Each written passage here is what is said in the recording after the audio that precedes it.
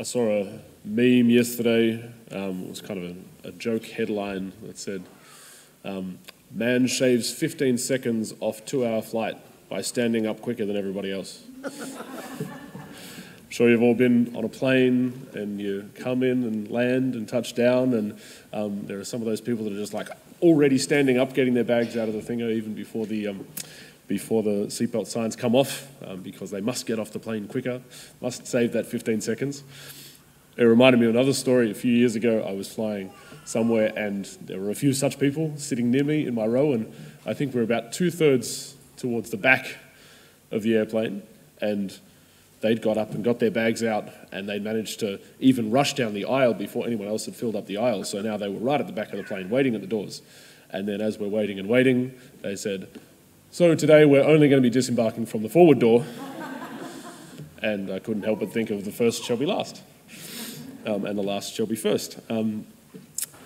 Our attitude towards other people and the way that we see them and view them can actually hinder our approach of the Lord.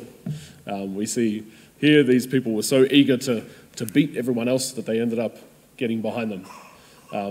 And I think as I read our first reading today from the letter to the Hebrews, I was thinking about what was in the mind of the Hebrews, the audience of this letter, that the author had to write in this sort of way. He says, "Be careful, because the promise of reaching the place of rest that God had for the Israelites still holds good." Now, thinking back to first century Christianity, and you've got these Jews who were already hoping in the promise of salvation of the Lord, but now the whole scenery has changed for them. Jesus has come, he's offered salvation to everybody.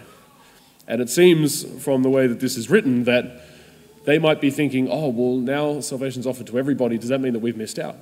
Obviously, some of the Jews have very clearly rejected Christ and rejected Christianity and are clearly opposed to it. But there may be those that are reading this letter, those that the letter's addressed to, that are like, oh, well, we want to join in salvation, but has the moment passed for the Jews and we've missed out now? And perhaps they're feeling a bit jealous or discouraged by the way that God is moving in the Gentiles, in everybody else, now that salvation's been shared with them.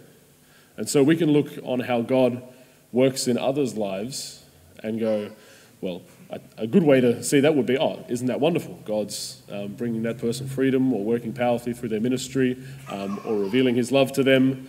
But we can also get caught in this similar trap of, feeling discouraged because God's not working in my life in that way. You know, I wish I had the graces that they had, or I wish I could minister in the way that they did.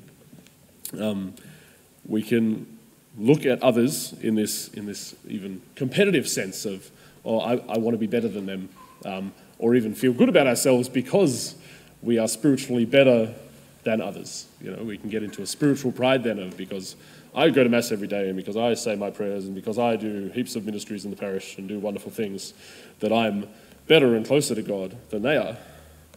And when we're falling into these attitudes, we're actually moving further away from God.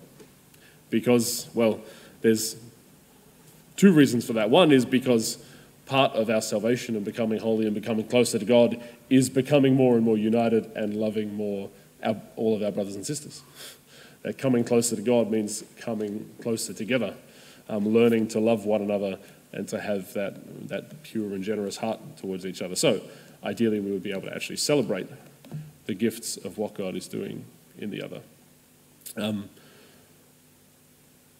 But also it's just this jealousy and pride, and that is our own hearts, even though it's for an ambition to come closer to God. It's for our desire to grow in holiness, or to take up our salvation.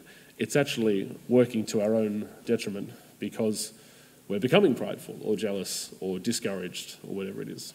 So let's ask for the grace to have this kind of generosity of love and in the way that we see other people, the way that we see God working in their lives, and even the way that we compare ourselves to them.